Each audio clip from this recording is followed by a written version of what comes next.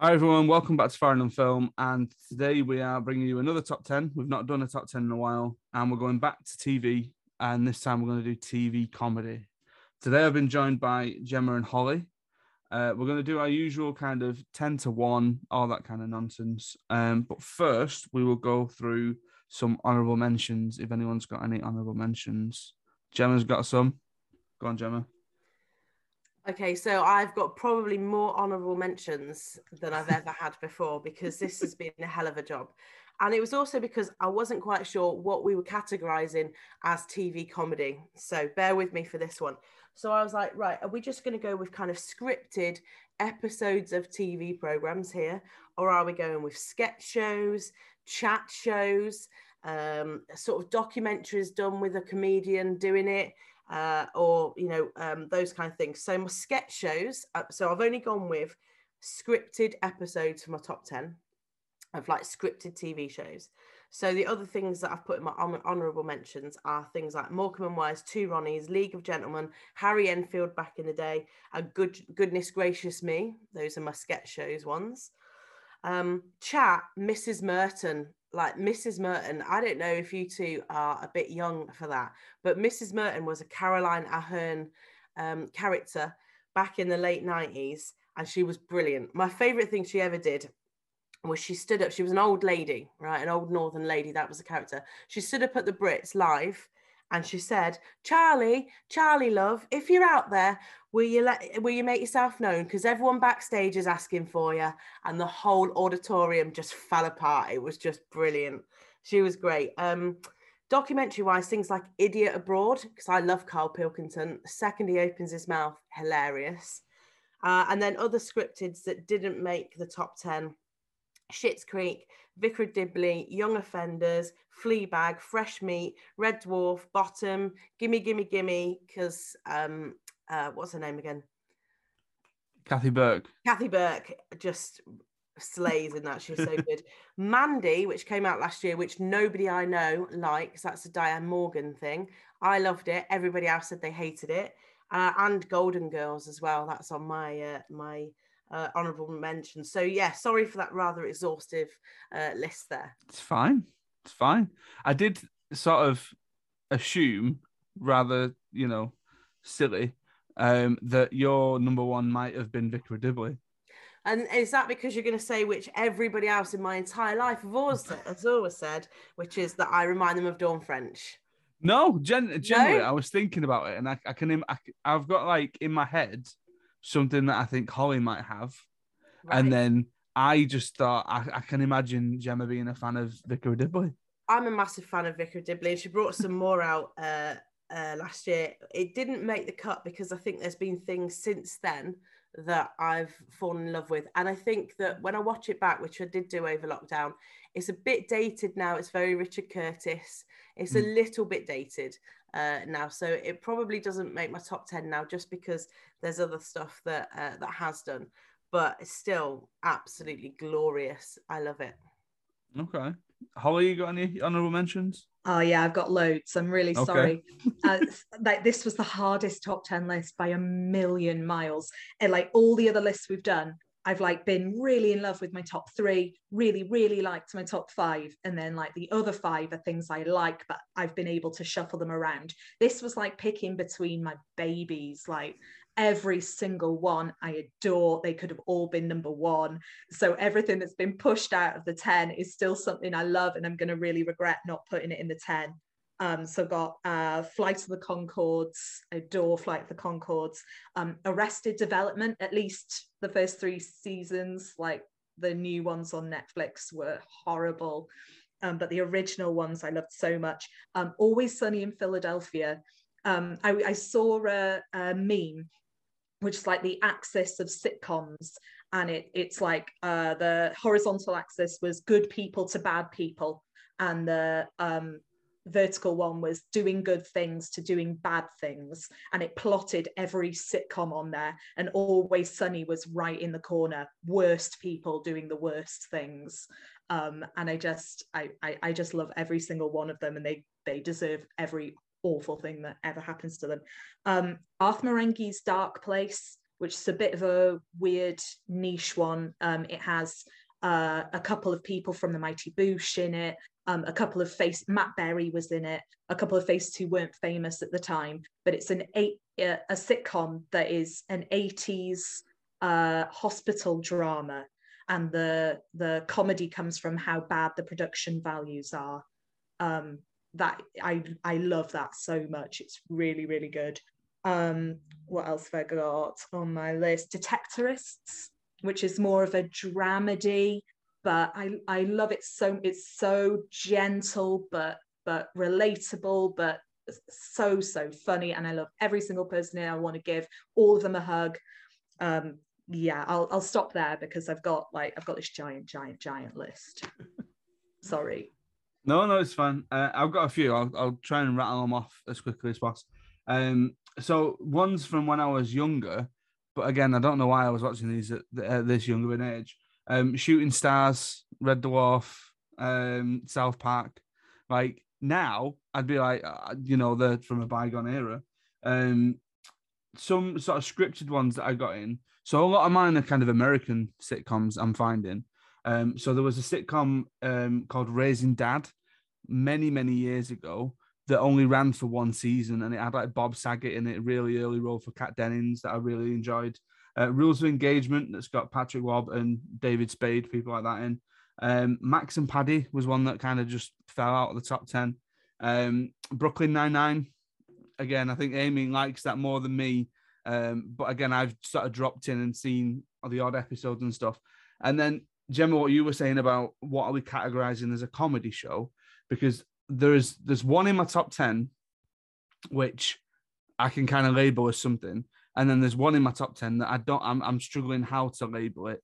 But the two that fell out, Graham Norton, as in just the Graham Norton show, because I can watch that every week and just laugh at it. And if I'm honest, I think the one show that makes me laugh more than any other on TV, but it's not really a comedy, is Gogglebox. But I'm like, can I really include that in a top 10 TV comedy? So I wanted to just mention it because it's there, because I'm just finding that I think the sincerity of real people reactions, I think, is funnier than anything else. Right, so we're going to get into our top 10s. Gemma, if you don't mind kicking us off with your number 10. Okay, so this is a newbie then, relatively, which is Derry Girls. So my number 10 is Derry Girls. As soon as we watched that, it just connected with me. Not because I'm Northern Irish, I'm not, but the exact year that it's set in with the age of the girls is the exact same age I was in that year. So it's set 94, 95, and those girls are 14, 15, and that's exactly the same age as I was then. So it's when I watch it, and I watch their clothes and what they've got on, and just kind of what was important to them at the time, like the Take That concert episode and things like that. That was just us. That was me and my girls and my twin, and that was our life. And it is exactly on point. I would say Derry Girls. I think it's brilliantly written. I think it's really funny. The uncle is hilarious. We've all got an uncle like that.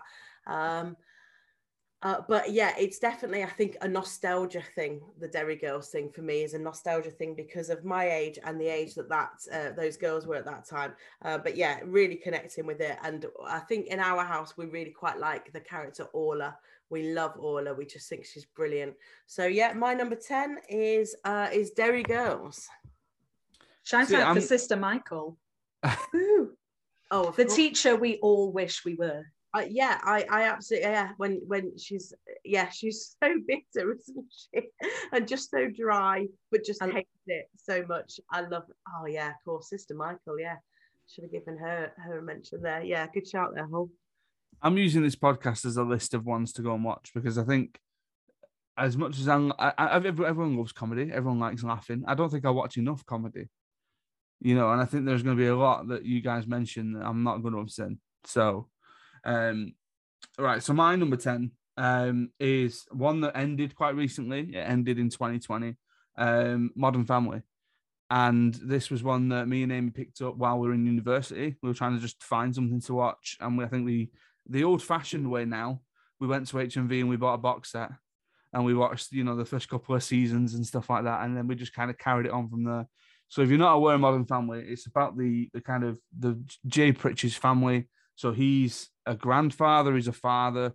You see Claire and Phil Dunphy, you see Cameron and Mitchell Tucker, all the different kind of sides to his sort of his children and the families that they have. And it sort of deals with a number of different topics, things like, for instance, with Cameron and Mitchell, same-sex marriage. They go through the whole thing of adopting children. Claire and Phil Dunphy, like Phil Dunphy is just number one of the funniest characters I've seen on TV in a very long time. And also like him as a dad is quite hilarious as well.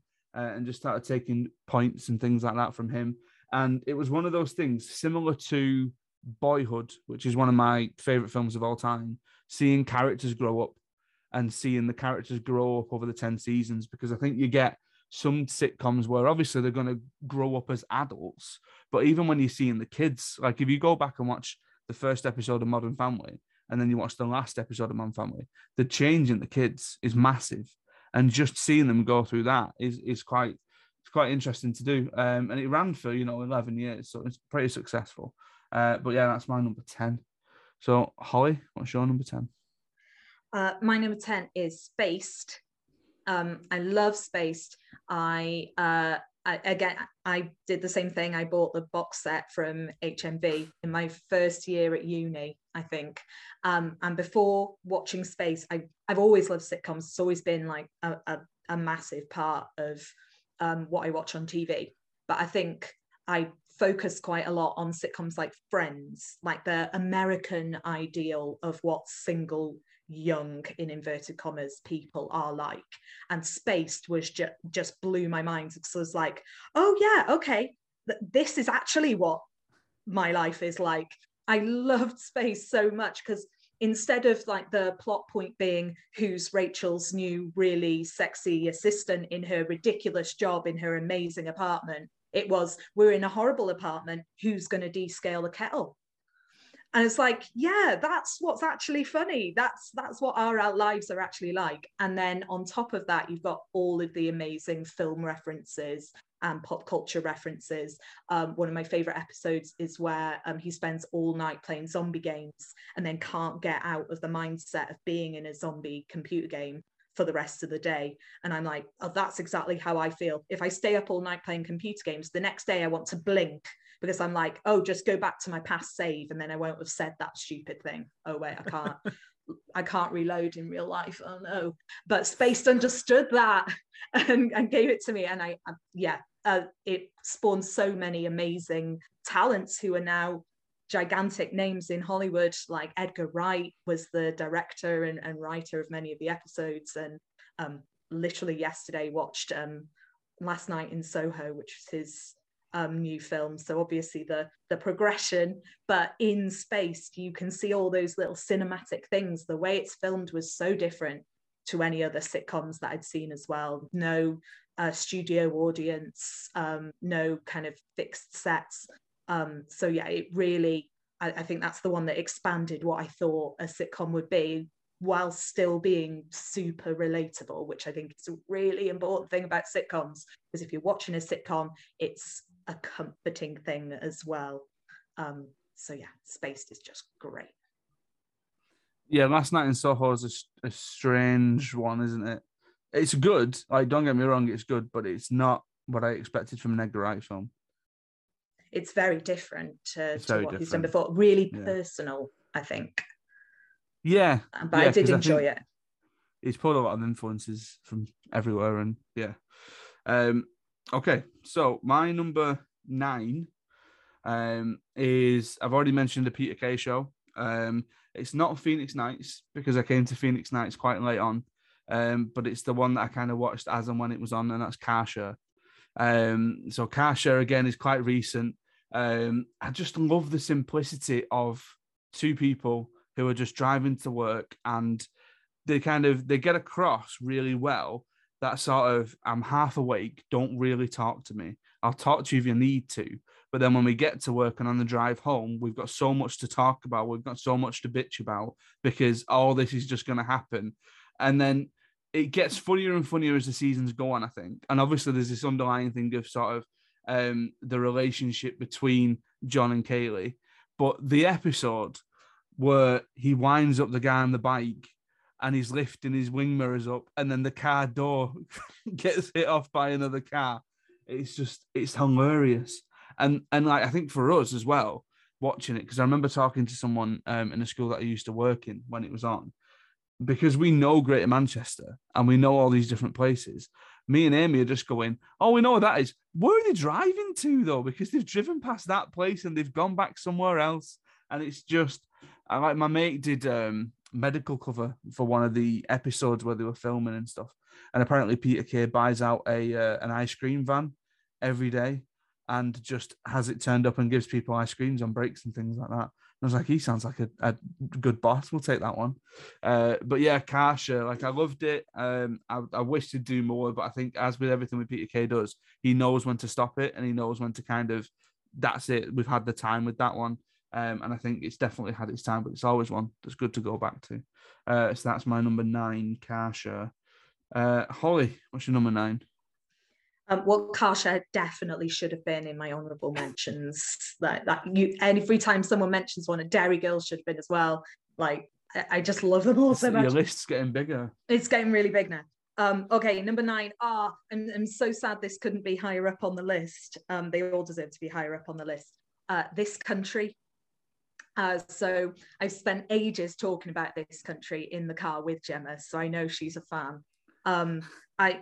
It's fairly recent. It's one of the more recent ones that I've got on my list. So it came out in 2017. There were 3 series. I think it's probably finished now. Again, I think a great thing about British sitcoms, and why the vast majority on my list are British sitcoms, is they definitely tell their story and then they stop. And you can tell the ones that don't do that because they're not going to be on any of our lists because they're not the classic ones. And This Country did that really, really well. It's just 3 series of joy, and there's not a ton of character growth, but the little bit that there is just perfect. Like, going from the first series where they really are just total utter losers to seeing Curtin get a job in the second series that he's so good at. Like, one of my favorite episodes is where he's in the bowls club and he's just mates with he thinks he's mates with all of the old men, but they're not really his mates, but he seems to think he's got this patter with all of them and this banter with all of them, and he knows he's got to wake this one up and he can't give this one a drink after 3 o'clock or he'll fall asleep.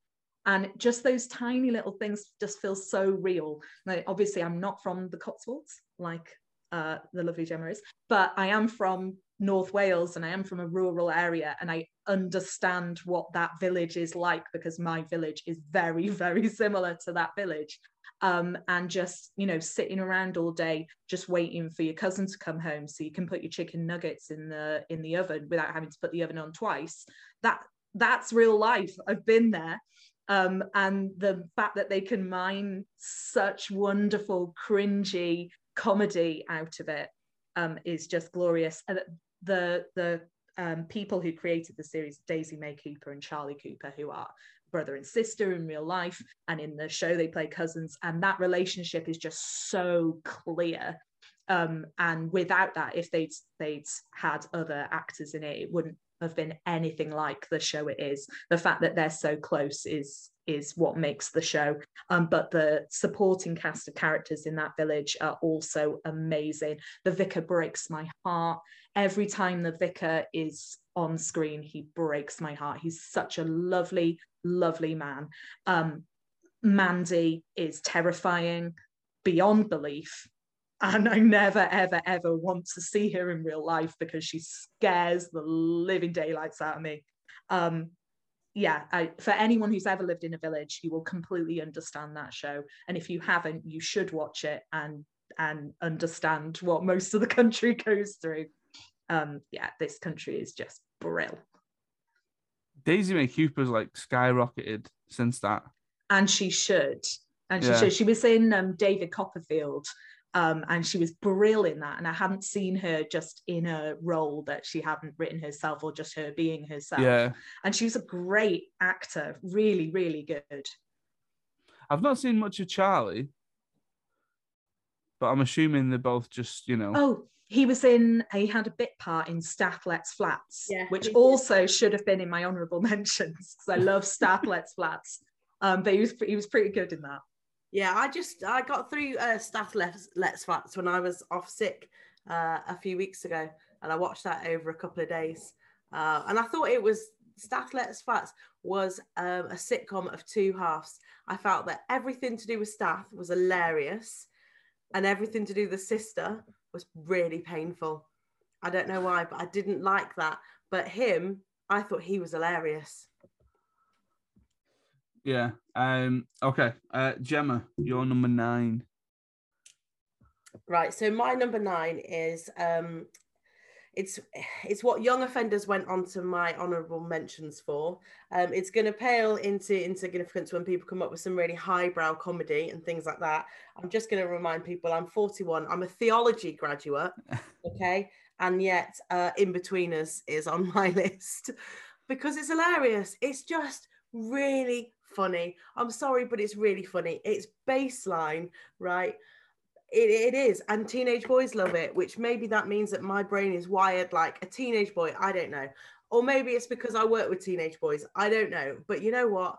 I would watch that right now. If that came up as something to watch again, I think, yeah. And you know what? I did actually, while I was off sick a few weeks ago, I did watch a good few ones. I watched the films again. I think they're really funny. I think what's really good, I remember reading an interview once with the creators of the show, and they made it on the back of a series called Skins, and this series called Skins was all the very kind of it was British, but it was a very kind of Hollywood idea of being a teenager. Everybody had a really nice car, and you know, everybody was getting as much action as they wanted, you know, and they're all beautiful and all this lot. And the creators of In-Betweeners said that's not what it's like to be 17. What it's like to be 17 is one of your mates has got a crap car, and yet you have to rely on them to get you everywhere. You're trying to get served, and you're not going to get served anywhere. You're just trying to get served in a pub as much as possible. And, you know, you're just focused on, yeah, like how are your relationships going to escalate, shall we say, you know, into the more adulthood nature, and that is being 17 in Britain. I love it. I think it's really funny. Jay's hilarious when Jay takes that motorbike and crashes into the wall because he's just so full of BS, isn't he? And then he's like BSing that he knows how to ride bikes and stuff, and he crashes it. But everything he says is just brilliant. I love the way that he just lies all the time. Yeah, I can't apologize anymore. I just think it's hilarious. You don't need to. In-Betweeners is brilliant. Great. Skins came out the first year I was at uni, and I hated it. I hated it because I do not know anybody in Skins, and everyone's talking about how it's gritty and real, and I'm like, no, it's not. These people don't exist. And then In-Betweeners came out a year or so afterwards, and it was just like, done. Thank you, universe. Balance is restored. That is what it's like. You know, just like you wear a hat, and so all your mates start taking the mickey out of you because what the hell have you got on your head? Absolutely. Yeah, that's what my friends would have done at that age. I was never a fan. I don't know what it was. And my mate really enjoyed it. And I think I might have watched one episode and just thought, nah. And, you know, that were it. But I think, to be fair, it perfectly captures that kind of like early noughties zeitgeist of this is what life was like at that point, and this is what all people of that time, not even early noughties, like 2010s, weren't it? But maybe it's too real for you, Adam. Maybe I'm seeing myself in a mirror. It is. It's too much for him. That's exactly what it is. Right, we'll get into our number 8s. Holly, what's your number 8? I ums and ahs about this, so please feel free to jump in and say you don't think I should have chosen this, because the creator is quite now a problematic person, and I fully appreciate that this person is a problem person. However, this sitcom has been in my life for a very long time, and I love it separately from the person who created it, and that's Father Ted. I adore Father Ted so much, because I just think it's one of the cleverest sitcoms that I've ever watched, because when it came out, we knew about big issues in the Catholic Church with priests. We knew this, and yet they still made a sitcom about 3 really degenerate priests on an island. And the question must have always been, but people are going to assume the worst here. That must have been the conversation that was had in TV exec offices. And yet it just works so well because the actors and the way they've written their particular foibles, the idiot and the greedy person and the total animal that is Father Jack, are so likable, and their faults are so gigantic and on display that you don't feel that there's that nastiness that could have been there under the surface. They're just awful people, and they happen to be priests who never ever ever talk about religion ever. They just talk about trying to get money, trying to drink and fall asleep, wanting to be He-Man, and kind of normal people things. And everything about it is surreal and strange and just funny. And I could watch the 3 series of Father Ted back to back on a loop any day of the week. As so many of the phrases from Father Ted have just come into my normal speech. Like, if anything is ever controversial, I will just say, down with this sort of thing, careful now. And I think lots of people do, because so many of those phrases are now just part of British life. Yeah. I used to say quite a lot on my degree course. I did religion. That would be an ecumenical matter. Do you remember when Father Jack was told he had to just say that? That would be an ecumenical matter. Yes. The answer to something. And then there's a great one where Ted asks Dougal something, and he turns around and goes, I don't really believe in organised religion, Ted. Yeah. Or I can't remember which episode it is where he's talking about the Christmas story. And Dougal's like, oh, that sounds a bit far-fetched. Oh, it's not the greatest story ever told. Have you seen that one about the dinosaurs?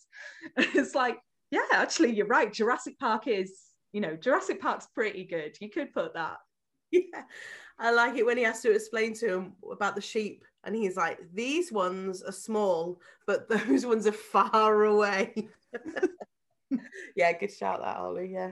The episode that sticks in my head is where they get lost in the department store, and they find it's the largest lingerie department in Northern Ireland. Yeah, Ted. They find a lot of priests in the lingerie department. They go, "Are you lost too?" And they go, "Yeah." The exit's that way. Oh, Father Ted was the one that I thought Holly would be top of your list. Right, well, you could just shuffle all of mine around, really. On a different day, Father Ted could have been number 1. Fine, fair enough. Gemma, what's your number 8? My number 8, I can't decide which series because they all have slightly different names, but it's anything Alan Partridge. So I'm Alan Partridge is probably the one I like the most, the I'm Alan Partridge series. But yeah, Knowing Me, Knowing You, even the latest one this time with Alan Partridge, which is a real takeoff of the One Show and things like that. Classic. My closest friend, Kelly, and I, we love this. And there are times when we communicate in Alan Partridge memes, Alan Partridge phrases. If we're doing something that we know is a little bit Alan Partridge, we will make sure that we video ourselves doing it and send a photo. So she was on she was on a boating holiday a couple of years ago, and she's just like on this little boat going down these little canals. And she's filming herself going, what a way to have a good time, and just sending me these videos of herself on this boat. And we're just like, yeah, brilliant. Alan Partridge, love him. My dad hates him. My dad absolutely hates him. But I can't help but laugh at him. Just that cringe. I love the cringe where you're just like, oh no, stop. So desperate, isn't he? So desperate to be famous that he'll do anything. We actually went to a quiz show a couple of years ago that was hosted by Geordie Michael. and it was a quiz show about Alan Partridge, but he hosted it, and he came and had a drink with us afterwards. He sat at our table and we had a few pints with Geordie Michael. That goes up there as one of the best nights of my life, particularly because for us, he decided he would do an impression of that time when he was talking about Bangkok Ladyboys. And then he changes the story quickly when Lynn walks in. And then Alan's a bit confused. It's like, that's not really how it ends, is it? So yeah, I've actually heard him say that in real life. Geordie Michael, what a character. He's just brilliant. So Alan Partridge for me on that one, any of the series. Again, another one that I've not done, but you know what I did do? I watched the film, and I don't know why. Like, I'd never seen any Alan Partridge before, and I thought, yeah, I'll go and watch the Alpha Papa film. And what did you think? It was fine, you know, it wasn't awful. I laughed at it, but I think I could tell there were points where, yeah, it was dropping clangers, and I thought, I think that must be a TV show thing. Yeah. Oh, I think that must be a reference to that. Yeah. To be able to appreciate the film, you definitely need to know the character and had that journey almost with him and see like how long he's been fighting for this fame and things like that. The humor of him being on crappy local radio and things like that. I think the film standalone doesn't make a lot of sense. I wouldn't think. No, it was when I was in the phase of going watching everything that came out in the cinema. So I was like, well, that's out, so I've got to go and watch that. And yet still haven't seen Stand By Me. No, I have now. Have you? Yeah, I told you on results day. And I said I thought it was fine. Yeah. Ooh. Yeah. Fine. Nice. I watched that and I watched Lost Boys, and now I'm all over Lost Boys. Lost Boys is mint. I can teach Lost Boys next year. They've just added it to the spec for film studies. Dracula and Lost Boys as a comparison. You know, see how I feel. Nice. My number 3, my number 8 even. It says number 3, I think. The last time I mentioned something starring Rowan Atkinson on this podcast, I got slated. Because it was Johnny English, and I said that I enjoyed it more than the favourite. So I'm not highbrow enough to include Blackadder because I've not seen Blackadder. So my number 8 is Mr. Bean. Because it's hilarious. It's absolutely hilarious. The films as well. Ruby loves Mr. Bean's Holiday, right? And it's not even the best film. I've tried to show her the other one. She's not bothered about the one with Whistler's mother and he goes to America. She's more interested in the holiday.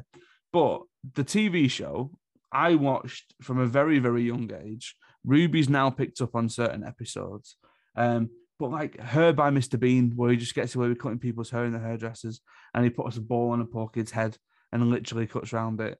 And just everything that he gets up to, it's hilarious. And I think it's that sort of pure comedic sort of facial expressions, movement, slapstick style that is essentially, Mr. Bean is essentially a silent character. He could completely get away with it. And everything that you need to know about Mr. Bean being a British institution, go back to the 2012 Olympics.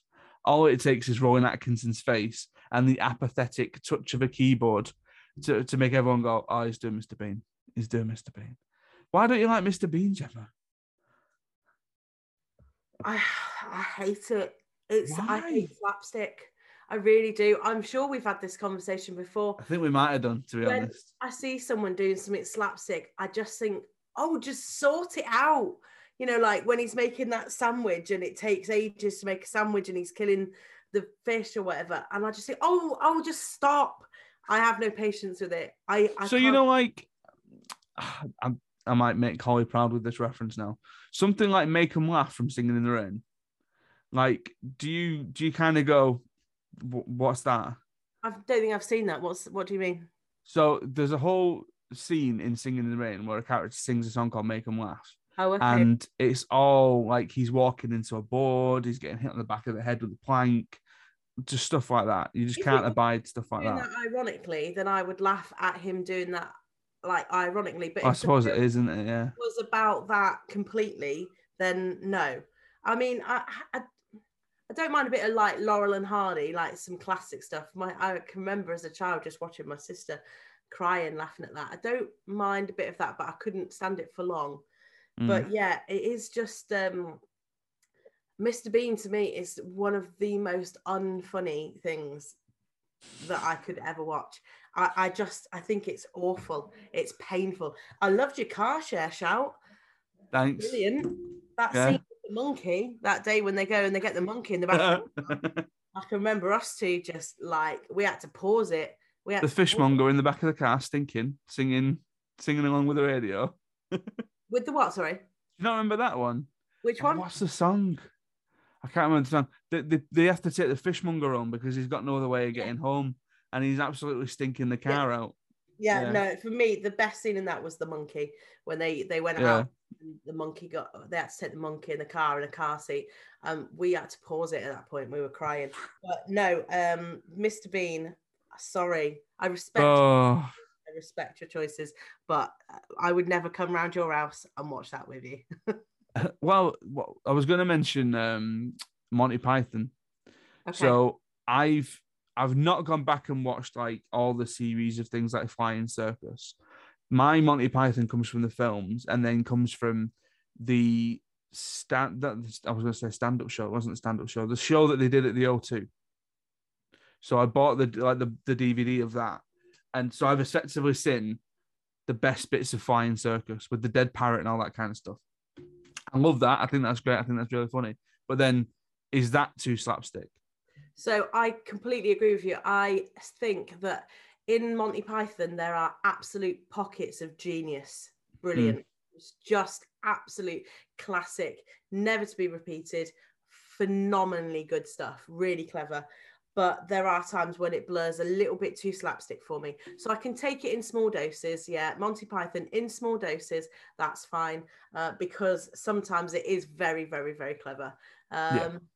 But yeah, when it starts getting a bit slapsticky for me, you see, this is the thing about sketch shows, is that sometimes I think it's too much repetition of the same thing. So like things like Little Britain. I remember the first time I watched Little Britain, I thought that's really funny. You know, when you see a character doing that, that's really funny. And then the next week they do it again. And then the next week they do it again. And it's a repeated joke. And I think a repeated joke is not a funny joke.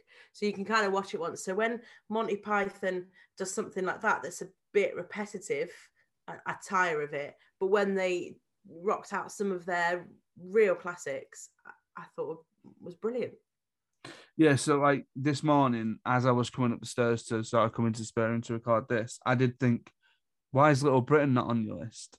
Because when I was 13, 14, I absolutely loved it. I went and watched the stage show and all that kind of stuff. And I had the CD from when it was a radio show. I had the DVDs of the TV show. But it was one of those things where at the time it was the funniest thing on TV. And I absolutely loved it. And my mates were watching it. But then if I went back to it, I'd just be like, oh, that's not as funny as I remember it being. And I think it's one of those things of like what a lot of comedies tend to do is they aim high in terms of the target audience because they put a lot of swearing in it. But actually the audience that it gets into are much younger than they need to be or should be. And I think that's where that then happens. So yeah, no, I didn't include a Little Britain. Audience grows up and progresses. The comedy doesn't so much. And it was same with things like the Catherine Tate show. You know, great the first time you watch it and with the Nan and things like that. But then they do it again the next week and the next week. And then you're like, oh, it's the same joke every week. Yeah. And then, like you say, with Little Britain, sometimes it's the shock factor or stuff like that. The edginess of watching it I was in my 20s, but when you're a teenager, I was teaching at that time. And I remember all the kids, that's all they talked about was Little Britain. They loved it. Yeah, so like, you know, the whole computer says no stuff. And, you know, I think I referenced Vicky Pollard to someone the other day, a teacher who is, I would guess, about 10 years younger than me, and she didn't know what I was talking about. Oh, right. Okay, wow. Yeah, so. Yeah, I used to do quite a good impression of Vicky Pollard. Yeah, Brittany, but shut up anyway. Exactly. What are you on me just because I got off with him behind the back of the language lab? Well, that's it, isn't it? But now it's just dated. It's really interesting though, because you were talking earlier in your honourable mentions, Gemma, about some shows that were like sketch shows, and you said things like The Two Ronnies and Morecambe and Wise, and they didn't repeat anywhere near as much. And so you remember those sketches really clearly. Like I remember that the breakfast sketch where they're dancing in the kitchen, like to the second, and the Four Candles sketch, I can remember it all because they're just brilliant. But with more modern sketch shows, I remember the characters, but I don't remember many of the setups. Yeah. Or the jokes. I remember the character and their catchphrase, and I don't remember what joke was, because it was just repeated so many times that in the end, the catchphrase and the character was just the joke. Yeah, definitely. Whereas like Four Candles, you know, that's so excellently written. There's some thought there. Someone sat down and gone, this would be really funny, and then written that out. Things like Goodness Gracious Me, that was a sketch show as well. I don't know if you remember that, but that, I just thought that was so good. There was a couple of things that was catchphrasy in it. But that there's a scene in Goodness Gracious Me where they go out for an English. So they just reverse the entire stereotype, and they're like, bring me the blandest thing on the menu. Like, you know, don't worry. I've got this, guys. I know what I'm doing. We'll have 4 bread rolls, please. Classic. That's really clever. Really clever. Okay. Number 7s. So Gemma, do you want to kick us off with your number 7? Yeah, my number 7 is Only Fools and Horses. I just think it's timeless. You go back to even the earliest ones, I don't think they've aged.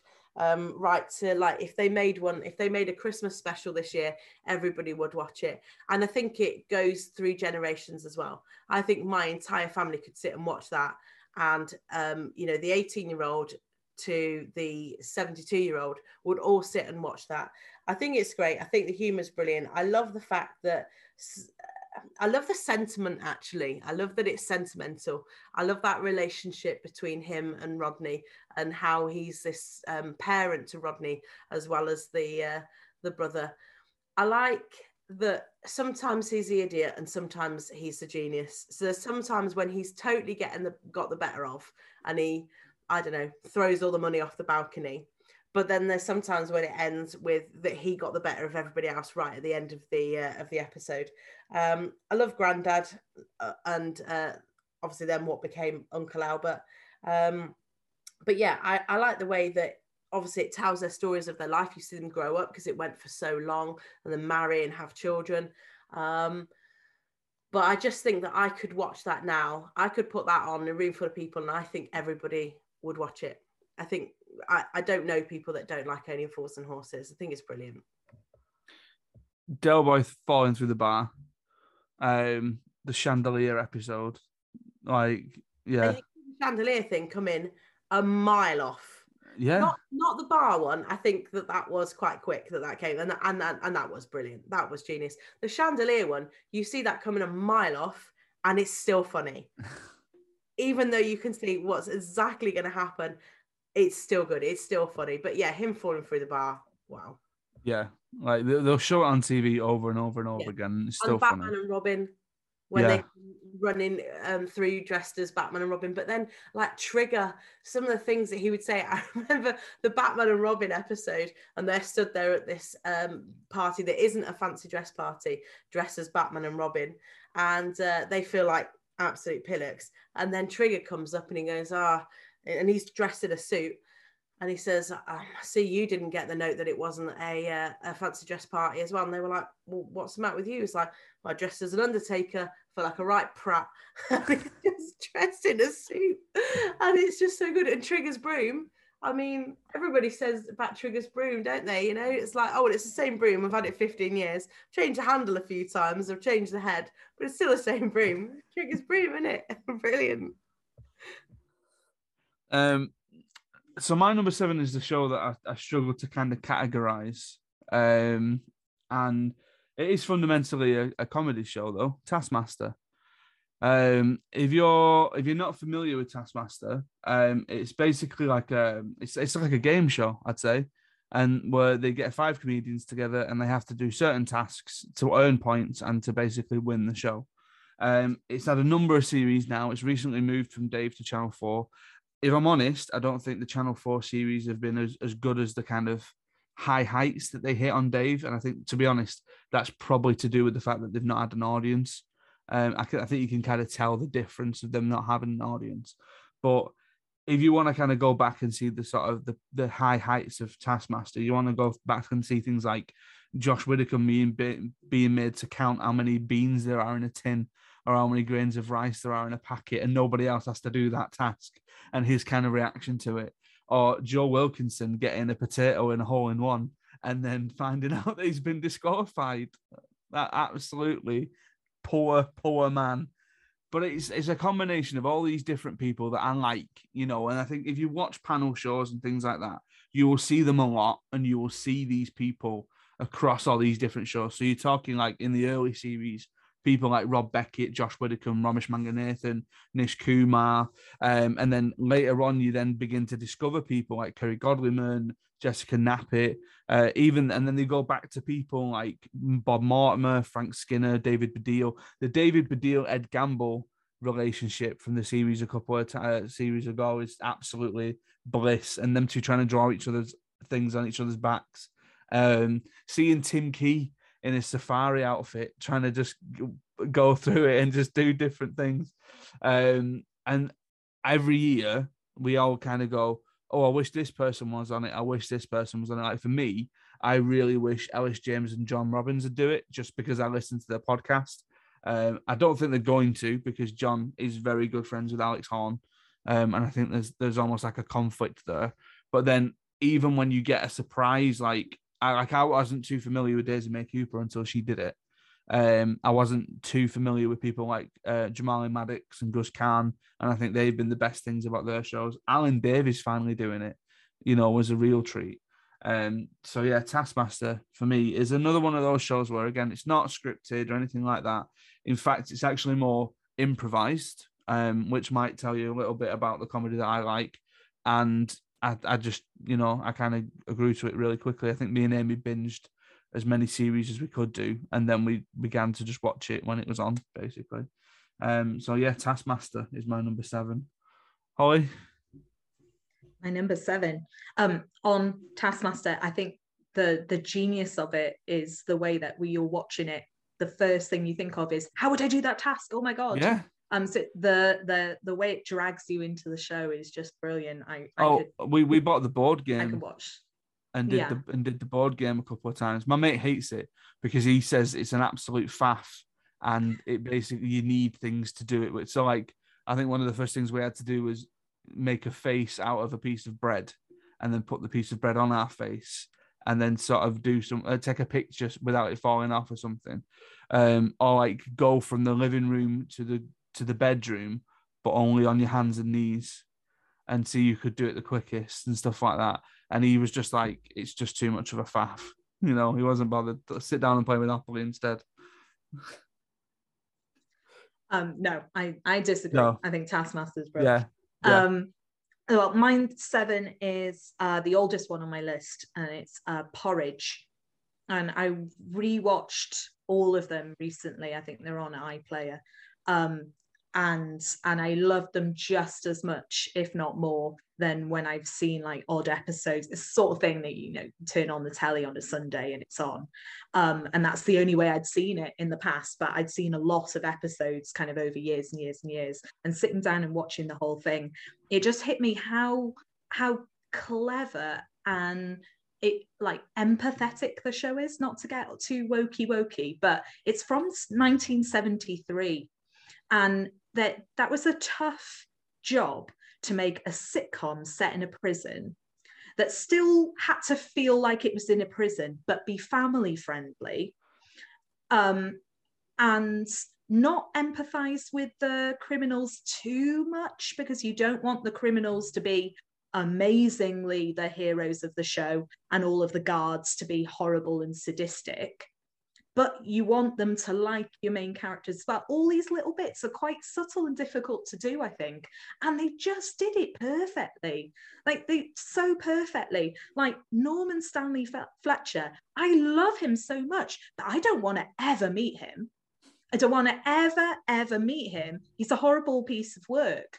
But I love him, and I love it every time he pulls the wool over the guards' eyes. It's just, I'm cheering them on. There are so many. There's so many bits which are so clever and funny. I think my favorite episode is the very first episode where he's trying to get better shoes.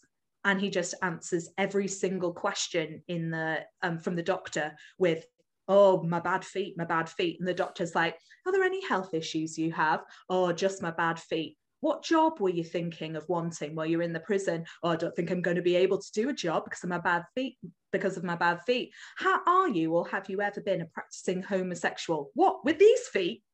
And I'm just like, oh, it's just perfect. It's just so much of it was so clever. And Ronnie Barker had a lot to lose with that because he was such a household name. He had a really family-friendly show. He was a writer as well. He'd done so much stuff. And to go in and be quite a hardened criminal in something that could, in the 1970s, that could have cost him his career.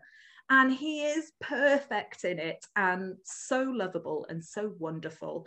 And yeah, there are not enough good things to say about Porridge. Obviously, it's dated. It's from the 1970s, but it's nowhere near as dated as it could be. And I think that is because the writing is really quite sympathetic and human, and everyone in it is human. Even Mr. Mackay, the horrible, sadistic guard, is still a human being who has his foibles and bright spots. I really love that they invented their own swear word so that all of the inmates could be swearing all the time, but it still be a family show. So when I was little, I really did think naff off was a naughty swear, when it was just something that they made up for the show so that they could be swearing all the time and it still feel like they're in a prison instead of a bunch of men like speaking very nicely. I thought that was clever. I watched it a lot when I was a kid. I can't remember if it was my grandparents or my mum, but there was definitely a point where I was ill from school, maybe with chicken pox, and it was Adams just sat on the sofa and watched Porridge all day, as you do. Okay, Holly, you've just done your number 7. Where are we up to? Number 6. Okay, so I'm going to kick us off with my number 6. This is, I would say, the first one on my list that I have a massive affinity for. And even when it comes up on TV, I would sort of put it on and stick an episode on. Really kind of formative. My Family, BBC One sitcom from quite a few years ago now. I think it started in 2000, around about that time. It lasted a good couple of years, but again, I think it was one of those that, unfortunately, instead of just ending it when you'd done the story, they carried it on. Because there was a point where, so it's basically about a family, the Harper family, Ben and Susan, played by Robert Lindsay and Zoe Wanamaker, who have 3 children, Zoe, Michael, and Nick. Nick was this kind of like really daft again, not necessarily slapsticky, but he was that kind of typical teenage boy of just, he's trying to chance his way through life. Michael was really smart. Janie was, again, smart, but she was inevitably the one that was going to have a family first. So then they introduced Janie's children, the Harper grandchildren and things like that. But there was just something about it, and I think it was more to do with the relationship between Ben and Susan that sort of pulled me in and really made me like it. But it was one of them sort of, as most sitcoms are, short and sweet, 30-minute burst on a Friday night, where with the way that we were with our family, we would watch something like EastEnders at 8 o'clock. We would then stay on and watch My Family at 8:30. And then at that time, I would have been 10, 12 at the time. It would have been like, right, start getting ready for bed. That's the Friday night kind of done with. Amy, a couple of years ago, bought me the whole box set. So I kind of went back through and stuff like that. And I'd missed an episode where Ben installs an alarm into the house, but it has loads of different sensors scattered around the house, which means that when he triggers it, he can't then move because it will then trigger the alarm. So it's this whole episode of Robert Lindsay trying to get around his house as if he's Ethan Hunt in Mission Impossible, and he's diving down the stairs and things like that. It's absolutely hilarious.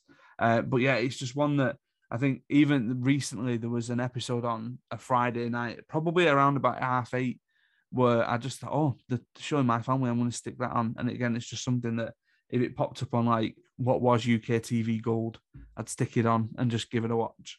But yeah, so that's my number 6, My Family. Hoy, what's your number 6? My 6 is The Mighty Boosh. I think this is the first show that I ever thought, I'm basing my entire personality on this show now. This show is me. I will be it. Done. Because I think I was probably, well, it came out in 2004, so I was still in secondary school, and the show is just so surreal and weird, and I was definitely in a phase of, I'm going to be as weird as possible so that I can pretend that people don't like me because I'm weird by choice and not because I'm weird by nature. This was my logic. It was sound. So yeah, the Mighty Boosh just became this gigantic thing for me. So there are 3 series. It's about 2 friends. In the first series, they work in a zoo. In the second series, they're in a band. And in the third series, they work in a shop. There is no explanation for their change in their career whatsoever. Every episode is its own little story, which I tend not to like. I tend to like it when there's like a story arc through something. But you're not there for the story in the Mighty Boosh. You're there for the surreal nonsense, the music. They invented a new genre of music called the crimp, which is halfway between a song and a rap. It's very weird. I know all of them by heart. When I meet someone else who knows about the Mighty Boosh, I have to sing the soup song at them. And if they don't join in, I know they're a fraud. It became a really important thing for me. Like, the fashion of the show is crazy and ridiculous. Like, someone will just walk in the middle of like mucking out the gorilla cage in like a red sparkly cowboy hat. Doesn't matter. It's the Mighty Boosh. There are so many little bits from it that I just do, not just lines, but like bits.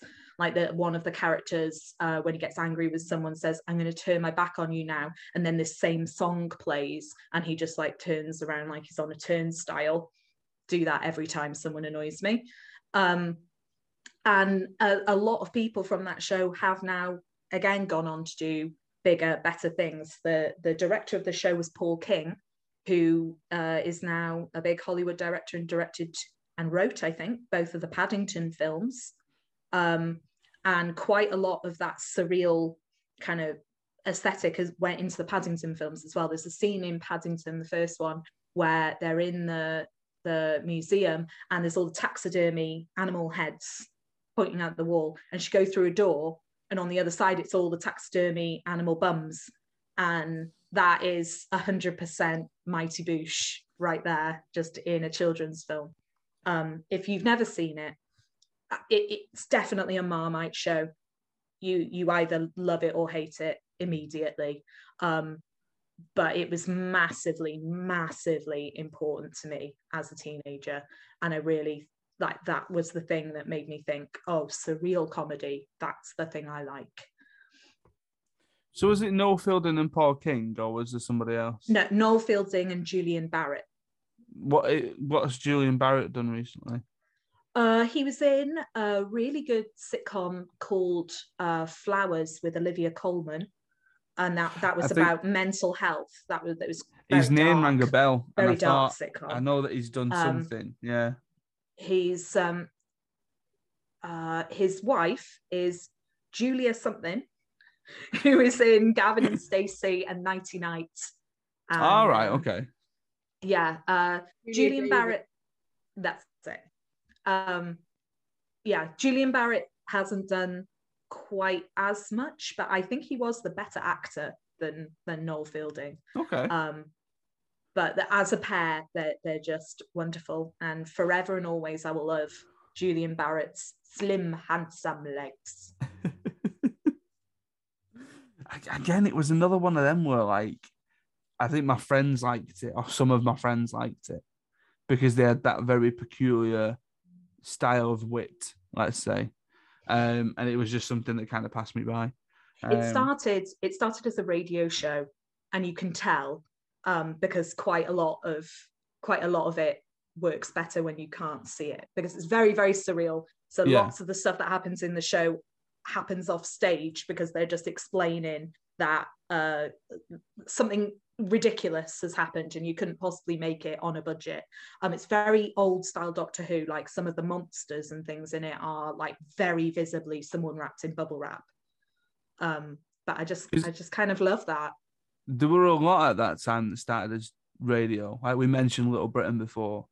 And I do wonder if like Little Britain, you know, you can imagine David Walliams and Matt Lucas doing the voices over radio.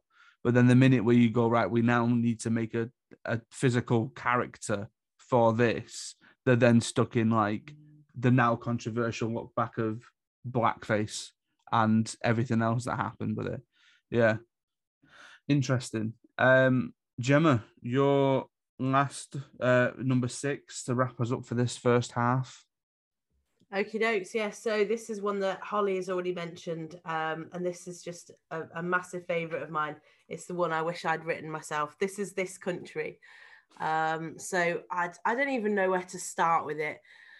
So one of my dreams is to write TV comedy. Okay, if I could have my dream job, it would be to write for TV, and it would be to write comedy. And that was my idea way before Daisy and Charlie Cooper beat me to it. That was exactly what I would have done, because people say write about what you know, and as Holly mentioned, that is where I grew up. I grew up on in a small village on the edge of the Cotswolds. So those places where they filmed that are, you know, sort of half an hour from where I'm from. It's where a lot of my friends came from and where they sort of still live now. And when I watched it, I just said, that's my childhood. That is exactly what I spent my childhood doing, hanging around with there being no buses anywhere and just having absolutely nothing to do. And, you know, them making a full episode of having to walk really far across a field to get somewhere and then not being able to get a bus back is 90% of my childhood. Even having to get to a friend's house, that's what we had to do, just walk really far, because it was before we could text or ring them. So the writing in it is brilliant. I love the fact that there's nothing flashy or Hollywood or showy about it. It is literally just like how you live your life, exactly like Holly said it. But some of the lines, some of the things that they would say, I remember thinking, that's really, really, really clever. That's really funny what they've said. I remember he said once, so Charlie's character, what's his name, Curtin, I remember he was going spying on the bowling club in one episode because he'd been given the sack. And it also, he was like, oh, it's all going to fall apart without me. It's all going to fall apart without me. And then he goes to have a look and it's not falling apart. It seems to be thriving. And there's an old guy called Arthur in it. And he says, Arthur's laughing. Arthur never laughs. He told me that the last time he laughed was when he was part of a squadron that was bombing Dresden. And I'm not sure if that was because he was so traumatized by it or it was the last thing that genuinely tickled him. What a line. Imagine being the person that wrote that. What a funny thing to say. And I remember just thinking, that's so funny.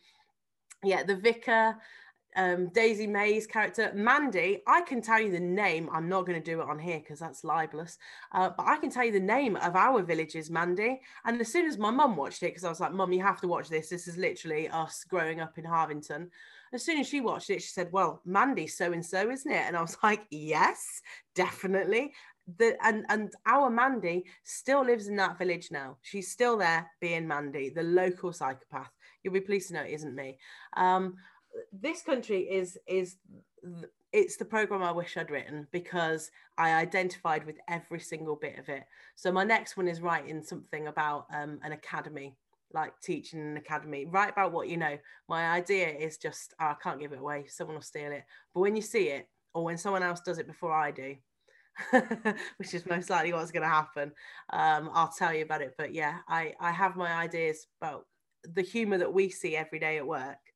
Yeah. That was basically This Country, the humour I saw every single day in growing up in a tiny little village on the edge of the Cotswolds.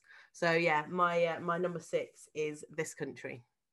I do forever have the idea of I need to start carrying like a little journal around and writing things down that I see, because the amount of stuff we see on a day-to-day basis, like you forget it, don't you? Adam, it's written in my phone. I've already started making notes. The note on my phone is called Teaching Funnies.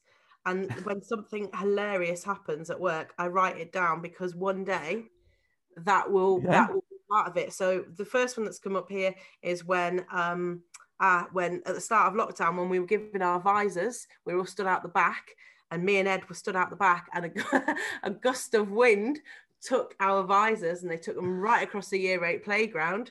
So me and Ed went running after them, right? And then a little boy went running. He was obviously a lot quicker, but his shoes fell off because he was running, right? So we ended up tripping over him and his shoes on our pursuit to get the visors. Oh my God. Yeah, I remember. Gemma, you have to do me a favor, and you have to include Caroline of year 9 in your, because she says the most amazing things I've ever heard. I write down, whenever she says something, I write it down in my planner so that I can look back on it later. Brilliant. Like some of her phrases. One of my favorites is put that in your pipe and pipe down. Put that in your pipe and pipe down. Just said that out of nowhere. Just out of nowhere. It's spectacular. The stuff, like, I told a kid said to me, do you think Miss Goby likes snow? And I said, well, she was on the phone to me last night telling me I had to bring my sledge in. And they were like, really? I was like, yeah. She told me I had to bring my sledge in because she wants to use my sledge. And they were like, well, what are you going to use? I'm like, well, what do you do? If the boss tells you she wants your sledge, then you've got to give the boss your sledge. And they were all convinced of it. I had a kid ask me to lend them a pen when we were teaching remotely. I mean, not even lying. And like sitting there, and they were like, miss, have you got a pen? And I'm like, yeah, but I'm sat here in my gaff. Like, oh yeah, sorry, I didn't think. That is the stuff that will make it when I write something about our academy. Anyway, I made a rod for my own back a couple of years ago when I first started. Every kid and the mums was saying that I looked like a teacher that already worked there. And I'll tell you later. And then we basically made it a running joke that I was his brother. And it was like, yeah, of course I am, because we're going around to mum's for tea. Yeah, she's cooking a curry and stuff like that. And then it was the other day when I was talking to some of the year 11s, they're like, no, but you are though, aren't you? Because you told us that in year. I was like, no, I'm not. It's a joke. Like, it's not an actual thing. Yeah, just that's like the kids, wrestler thing. gullible. Yeah. The wrestler thing, convinced of it. And when I was off poorly a few weeks, I came back and I just told them I'd been on a wrestling tour. They didn't even question it. God. One of the kids, the first time I think I met one of the kids, they said to me, oh, you know Miss Hale, she's a wrestler. I was like, oh yeah, of course she is. Yeah. I love some of the lines I come up with that because I've had so long to elaborate. So my favourite one is, I retired in 2003 and I gave my life to RE. Yes. And they just don't see that I'm messing about with that. I gave my life to RE. That one's not a joke though, right? It's a vocation. Right.